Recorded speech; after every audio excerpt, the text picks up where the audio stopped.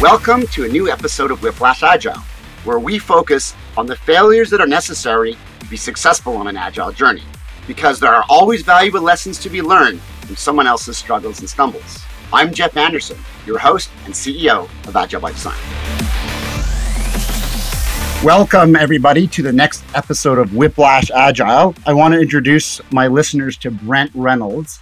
I've had a chance to work with Brent a number of years back on what I think is probably one of the most ambitious Agile transitions I've ever been a part of. While Brent was there as both the managing director of the cards business at Capital One, as well as the chief customer experience officer, Brent oversaw that transition from, I would say, a pretty compliance-oriented organization into one that was typified or kind of, the organizing metaphor would be self-managing teams. And when Brent facilitated the transition, he touched every function, which is what made it so interesting. He worked with the product teams, the marketing groups, helped bring in the operations teams, legal, finance. It was one of the most interesting partnerships I ever had a chance to be a part of. And most recently, Brent has started his own company, Payson Solutions, where he provides strategic, data-driven advice, everything from credit risk and lending, deep data science, using that to help with customer acquisition strategies and providing overall financial advisory. Welcome aboard, Brent. Thank you. Always great to see you, Jeff. Thanks for having me on. Yeah, I'm super excited about this podcast just because,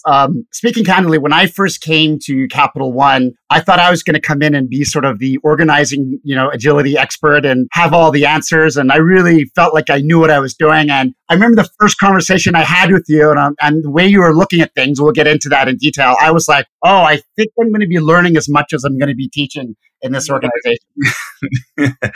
Well, Cap One likes to be the teacher, maybe a little bit too much. But yeah, we learned a ton from you, Jeff. And it was, and having people want to be self-taught as well gets people engaged more and feeling more ownership for it, right? That's the best. I think that's the best way to go about it.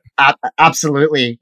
So let's start at the work at Capital One. It's one of my favorite stories in my book, Organizing Towards Agility. I'm going to assume that people haven't read the book and are not familiar with the story. So with that in mind, if you were to go back into the beginning, could you describe where Capital One was as a business, why it was there, and what was next? Like, what were some of the factors going on then, around compliance and regulatory and all that kind of good stuff? Yeah, absolutely. So we were going through a transition. So I think in just before you got there, Jeff, we'd gone through a really rough time. We had a bunch of, fires to put out, regulatory findings. So it was really not a lot of growth, not a lot of focus on innovation or even the customer and like true customer experience, but more fixing customer problems. And so, and then as we started to come out on the other side of that, we were going through a digital transformation as a company. Like Capital One was one of the leaders. We were the first major bank to go to the public cloud in the US. And we wanted to deliver,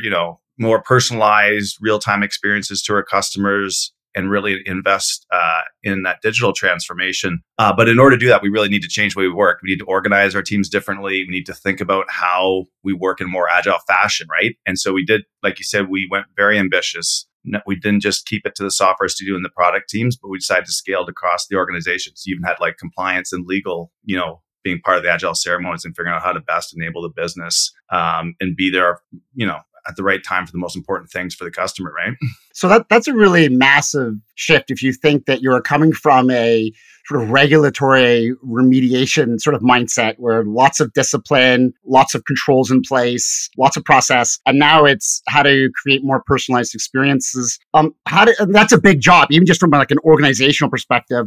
How did you think about, what was the big organizing metaphor for you, and how did you go about doing that? Well, the organizing, let me lead up to the organizing. So I think the first thing when you come out of that, we were very much in a command and control environment before, right? Which you had to be to kind of get through to make sure that people were actually doing the back checking, like sort of the dirty work that we needed to get done and get out of the penalty box, so to speak, right? But then we realized as we were starting to try to grow again, everyone had their own different goals, and those goals tended to be by function, right? And that was sort of impeding us. So if you think about a typical bank or any typical large organization even, you have functional units that have different goals and incentives aren't always aligned. And that really impacts your ability to prioritize and work effectively as a team on customer journeys or customer outcomes, right? So you've got, you often have the business lead or the general manager, and they would be incented by growth targets or profitability targets. You have operations. Operations would typically have quality metrics. You think of that environment we're coming out of. They're like, wait a second, we can't start growing again until we fix the customer problems we have. You've got marketing or product that's probably very focused on the customer. So thinking we got to invest in our mobile app or we got to invest in our digital properties. And then you have tech that's very worried about the platform and, we got to refactor our code base. And so one of the things I wanted to solve for with organizational design is how do you get these teams to be cross-functional, to have shared goals, and allow them to be self-sufficient as well. So that's when we decided to organize around customer journeys rather than organize around functional units so that these teams could be... Because if you organize around functional units, you need the executive to play tiebreaker all the time, right? Because exactly. Exactly. And we really tried to embrace kind of organize around the why, leaders communicate the why, and then make the teams as self-sufficient as possible so they can figure out the how and the what on their own, right? And then we're always, I was always there to jump in and help, but trying to get them to come up with their own roadmaps as long as they're connected to what we're trying to accomplish at the top as part of our mission, right? So talk more about that, this sort of outcome-oriented design, if you will. Yeah. So we broke down our business into, I think it was 12 customer journeys. And then we organized around those and we had everything ladder up. So I had in my organization, we created pods, which would be semi-autonomous teams. You would have like a product owner, maybe a few dev, an operations, a data scientist, and then they would be part of what we called a lane, which is like a team of teams, like very similar. Shopify probably uses different languages, but the Shopify video that's very, very famous on this. And then maybe a lawyer or a compliance person would be dedicated to a lane, so they would feel part of that broader team, and they would have their own ceremonies because you wouldn't, obviously it'd be too expensive to have a lawyer in every pod, right? And then all the lanes then would ladder up to like a director. The lawyer can't just code when he's not. Yeah, exactly. And so I found this worked really well. And then we'd make sure that everybody had shared goals. So everybody didn't just have growth goals. They also had quality goals. They had compliance goals. They had product efficiency goals, productivity goals. So each team was kind of like its own little mini business within a business, but everything also layered up too. So no one was going in different directions. They're all aligned towards our overall mission of, helping people succeed with credit. I really like the way you showed me. I call this now the onion diagram. And I kind of bring it almost everywhere I go, where you had these teams and you had some full-timers and some travelers. And then you had the lane, which is sort of like the close-knit sort of brother and sister pods. Then you kind of had the line of business, which is more kind of cousins, I guess you could call it. And then finally, it kind of like you had a few people that were global, but like you tried to push everybody as locally as you possibly. If you couldn't put them in the team, because not every team needs a lawyer, you try to get them in the lane. And even if the lane didn't make sense, you're like, okay, well, can I put them in the line of business? And then try to minimize the truly kind of shared service concept as much as possible. Exactly. And when you transition that model, though, people it was the hardest for, I think, was the middle management layer, because their identity before had been in kind of gatekeeping. They had individual contributors on their team that would be assigned to different projects, and their role was sort of to like break ties, like you said before, right? Like figure out if Jeff's too busy, I'm his manager. Jeff will point people to come to me, and I can kind of tell them that Jeff's too busy, he can't work on that, or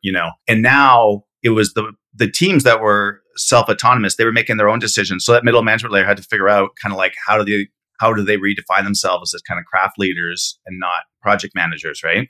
How did you work with some of the middle management? I mean, this ties back to kind of motivating them to behave differently. And what were some of the things either that you had them do differently, or how did you encourage them to kind of work in this new model? The most powerful concept that I had, and I use this as the basis for a lot of the like leadership and development, offsites or meetings I would have with my leadership team, was this concept of first team mindset. Are you familiar with Patrick Lencioni, or some of your listeners probably are? Well, I love this.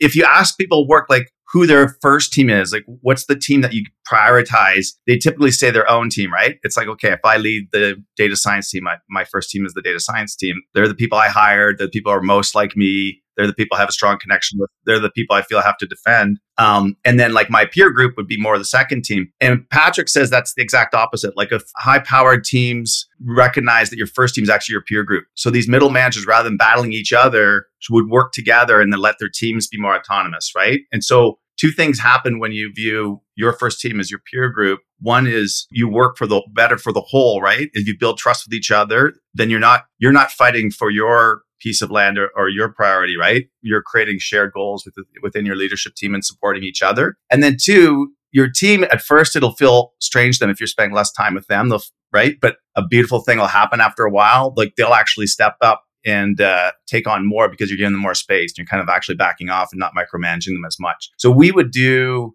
offsites with my leadership team where we would focus on first team. We'd do trust building exercise, and then we'd take whatever our biggest challenge was. It was kind of cross-functional across the business, and we'd solve it together. And a lot of times that was kind of organizational design to be more agile, or like figuring out how to get our, whatever, like our online banking platform. What's the new strategy or the new kind of enablers that you want to put in place? Those kinds of things, right? Yeah. And then figure out like what behaviors maybe were impeding that, like where were people maybe protecting their own interests at the sake of kind of what was best for the business. And then how do you have like those fierce conversations and kind of like build that trust so you can just solve it and call people out, right? I feel like you've come on another organizing principle, which is if a layer is too big to act as a team, you probably need to break it up into a couple lanes because, if you have like 50 middle managers, it's like, okay, everybody, there's really kind of like 5 manager teams that need to be created here cross-functionally. So I think I've never thought of it that way before. So that's why I love talking to you, because I think I learned something new.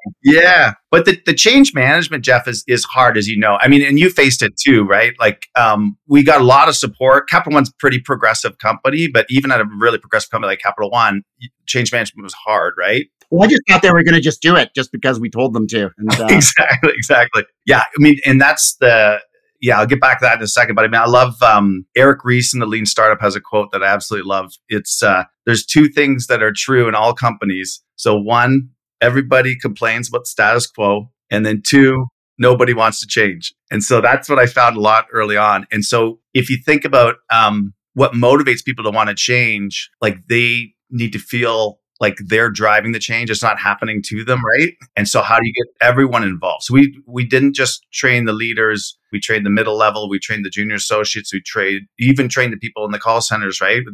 We created a lot of agile ceremonies there as well, and got them not just trained, but more like sessions where they would explore and teach themselves and learn themselves, right? And co-create. We did a lot of co-creation. Co-creation I think is huge. And again, I don't read many books. I just have a few books. I read one book every 5 years, but then I just quote the hell out of it. But I remember that Dan Pink, he talks about the 3 things that really motivate people in the 21st century, right? Are you familiar with this? Yes, very much so. So mastery, purpose, and autonomy. And thank you. I read it 5 years ago, like I said. And I think that's totally true. So like we needed to allow people to feel like there was a purpose to what we're doing. So constantly reinforcing the why. Like it was all about delivering better, personalized, real-time experiences for our customers, getting NPS up. That was why we're doing this. And the way to do that is to deliver more features faster. We're not doing it because someone up on high told us we had to be agile. We're not doing it because we wanted. We're not doing it for the capital A agile, if that's a thing is still talked about, right? It's for agility, not for agile. It is very much so a thing. I think the big A agile thing is very much a thing still talked about, although I think we're starting to get good industry rejection of it, which it's good to see that happen more and more. One thing I worry about is people are throwing the baby out with the bathwater, so they're throwing out the small A with it as well. Hopefully that survives, and absolutely cut off our face to spite our nose, or is it the other nose? Yeah, the nose face, something like that. Yeah, but it's always principle over practices, right? I think the more the teams got the fact that it's not a religion, it's not a set of rigid tasks. It's stuff that's going to make your life easier. It's stuff that's going to make you move faster and put more points on the board. And you can tailor it to the best teams. Tailor their own ceremonies, tailor their own prioritization, right? I always feel like the first sign of agility is when you break stuff. You break the process, not when you follow it. So I don't look for adoption. I look for like breakage. Like where did they say, okay, this doesn't make sense for us, and we're going to do something else instead. Yeah. Actually, one question for you, Jeff. I don't know if that's allowed in your podcast, if I can flip it around. Sure, let's do it. Let's turn it around. With COVID and now returning to work, there's a lot of anxiety out there and angst over companies, forcing people to come back more to work than they're comfortable with.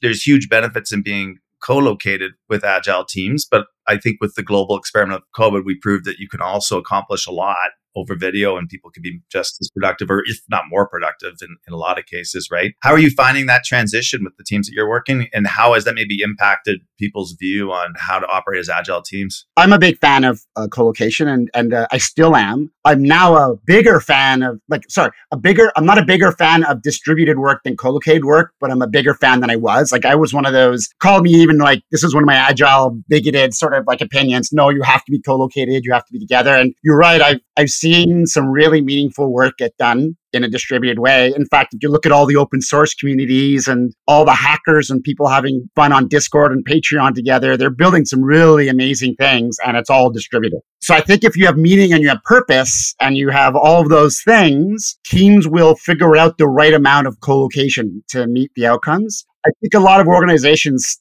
still haven't figured that out. So they're falling back to just telling their people to come into the office because they feel like it's easier to control everybody. So I don't think if you treat your people like children and like servants and slaves, they will respond. You'll get childish behavior. Yeah. Childish behavior. And people are in this almost agentic state where they just do things because. So I don't think I do believe we should be in a situation where there is more co-location than there was. But if you coerce it, all you're getting is people who are doing it just because. So you're never going to get high performance that way. So I couldn't agree more. Well, that's good. Well, thanks for reinforcing what I kind of believe. That makes a lot of sense. Well, I actually hope that there's anybody who's listening who has the positional power, because a lot of times I'll be working with people at the vice president or SVP level, and you'd think that would be senior enough to make those changes, but it's these kind of decisions go all the way to the top, right? And so I hope people that are listening to this will actually consider that every time you give an edict like this, you've robbed people of their autonomy and you've created a condition of low performance. And you might stop that issue from happening, whatever it is, but you'll never get the high performance that way. So no, I think my wife, I won't say what company she works for, but they just announced they're moving from 3 days to 4 days back in the office, and they had 2 people quit, I think, that day. So yeah, because how can you help it, right? You've already talked about this a bit, but a lot of people bring this up when I speak to them about change. What do you do with the persistent naysayers and, the objectors who are there because they don't know what they don't know, or there's just cultural debt going on or trauma or whatever? People who just sort of can't seem to get into this new kind of style of working, high teamwork, high collaboration. It's not for everyone. How have you in a leadership position like this worked with some of those folks? Yeah, I think the biggest thing I'd learned personally, Jeff, was to slow down, because you and I have worked together a bit. I tend to like jump fast and move fast and kind of an early adopter. And I remember we had an offsite about 3 years into our journey, and I put the change curve up there. I think Tassie would recommend I do this, whatever the 4 stages of change are, right? Like denial, fear, acceptance, and optimism, I think. And I was in the 4th one, and I got people to identify, to stand up and say which one they're in. And can you guess what the majority were in? Denial or fear? Fear. At least they weren't in the first one. They were in the second one. The vast majority were in the second one. And this is 3 years in. And so I'm like, I kind of thought some of these people were just naysayers or sort of like the complainers. I'm like, well, this is how most of the company's feeling. Like everybody's feeling that there's still, a ways to go. And this is a bigger change for a lot of people than maybe I had internalized, right? So that's one, is just allowing people the time and giving them the space to ask questions and get comfortable so that they feel, again, it goes back to feeling like they're driving the change, not the change happening to them. Because people will never get past that fear stage. They feel that the change is happening to them and there's somehow an outside observer, right? So it all goes back to like, how do you get people co-creating? How do you get people part of the solution? And then, I don't know, not to sound too tough, I'm not really a tough leader, but like, I do believe at some point, if people don't get on the bus, maybe it's time to move on from them as well, right? Because you don't want a few people that in any organization, you're going to have that bottom 5% or whatever that is going to hold everybody back because they just can't get on the bus. And so I think for high performing teams, you need to make sure you give them every opportunity to get involved and take ownership. But there's a few people that just won't make that leap and aren't going to be successful. And then you're better off, allowing them to go and work somewhere else in a different environment that's more comfortable for them, right? I was reading that what Zappos does is they give you an incubating period. And after the incubating period, they give you a really generous severance if you choose to leave. And they give it to everybody. Oh, wow. And most equivalent to, I don't know what it is, 6 months pay, a year's pay, something like that. And 90% of the people stay. And the people that choose to leave are people that just are like, this culture's insane. I can't take this. I'm out of here. And then they think that's actually profitable for them because means that the people that stay are the people that are on the bus, basically. That's like a deal or no deal. It's like a game show. Yeah, exactly. Stay, don't stay. Yeah. Take the money or go. You talked a bit about fear. One of the big, drivers, I know because you have opinion on this, one of the big drivers of fear is failure. And most big enterprises, whether it's finance or medical or whatever, have this, kind of culture of celebrating success or the illusion of success and not talking about the failures. Talk about how you maybe talk about your perspectives on that. Yeah, no, thank you. That's a great question. And you got to remember, to go back to the start of our conversation here, the environment we're coming out of was one of almost like institutionalized fear, right? Yeah. So Ryan Snyder, who led the whole card business for US Card, when we had all of these regulatory findings, once a week you would have to go and you would have to say if you had not closed out like a known customer issue or defect, and explain and go and get your public floggings, right? And so people were so scared of screwing up or not doing something exactly right by the right time. So this is what we're kind of faced with, but we had to fix this. You have to give people, especially as the teams get more self-autonomous. Like if I'm telling them what to do and then it doesn't work out, they don't feel that much personal failure because they were told to do it by me, right? But if they're now deciding what to do, then it's much bigger fear of failure because it's what they decide to do. So they take it a lot more personally, and so you need to create that culture where you're like, hey, failure is actually a good thing. Like what's that quote? Ever tried, ever failed? No matter. Try again, fail better. So one thing I did is we came up with a failure wall. And now I'm not saying you just celebrate failures and you stop there. What we would do is we would put up the failure, but then we'd have a little retro. We talk about what did we learn from this? What are we going to now put back into our workflow to try this again or to make it better? But we'd actually celebrate those failures. We'd get people to clap after someone presented their failure to the group. So that's amazing. It's rare to see that at the sort of at that leadership level. I think that's what made some of the big differences in the Capital One sort of Canada Cards transformation than some others is just it started in these principles of safety, teamwork, failure, and then getting those principles outcomes, then doing the agile stuff as a helper to those things versus the other way around. Yeah. And if you look at the last 5 years, we haven't talked at all about Payson. So this is maybe the only thing I can bring up on that, Jeff. But I work with a lot of fintechs now. And if you ask me, what's the biggest thing kind of from a personality or the way they work versus large organizations like Capital One, the single biggest thing I'd say is fear of failure. Like startups have no fear of failure. It's kind of by definition. If you're afraid to fail, you just wouldn't get out of bed in the morning. You wouldn't go start a company because there's so many things that can go wrong, right? And it's so hard, right? Yeah, and do go wrong. But they just try again. And I think so. I'm sure a lot of what your company does is go to these bigger organizations and say, "Hey, you have a lot of natural advantages over these startups." But the one thing that that could really help you is to build that culture that they have on having no fear of failure into your large organizations, right? Into their DNA.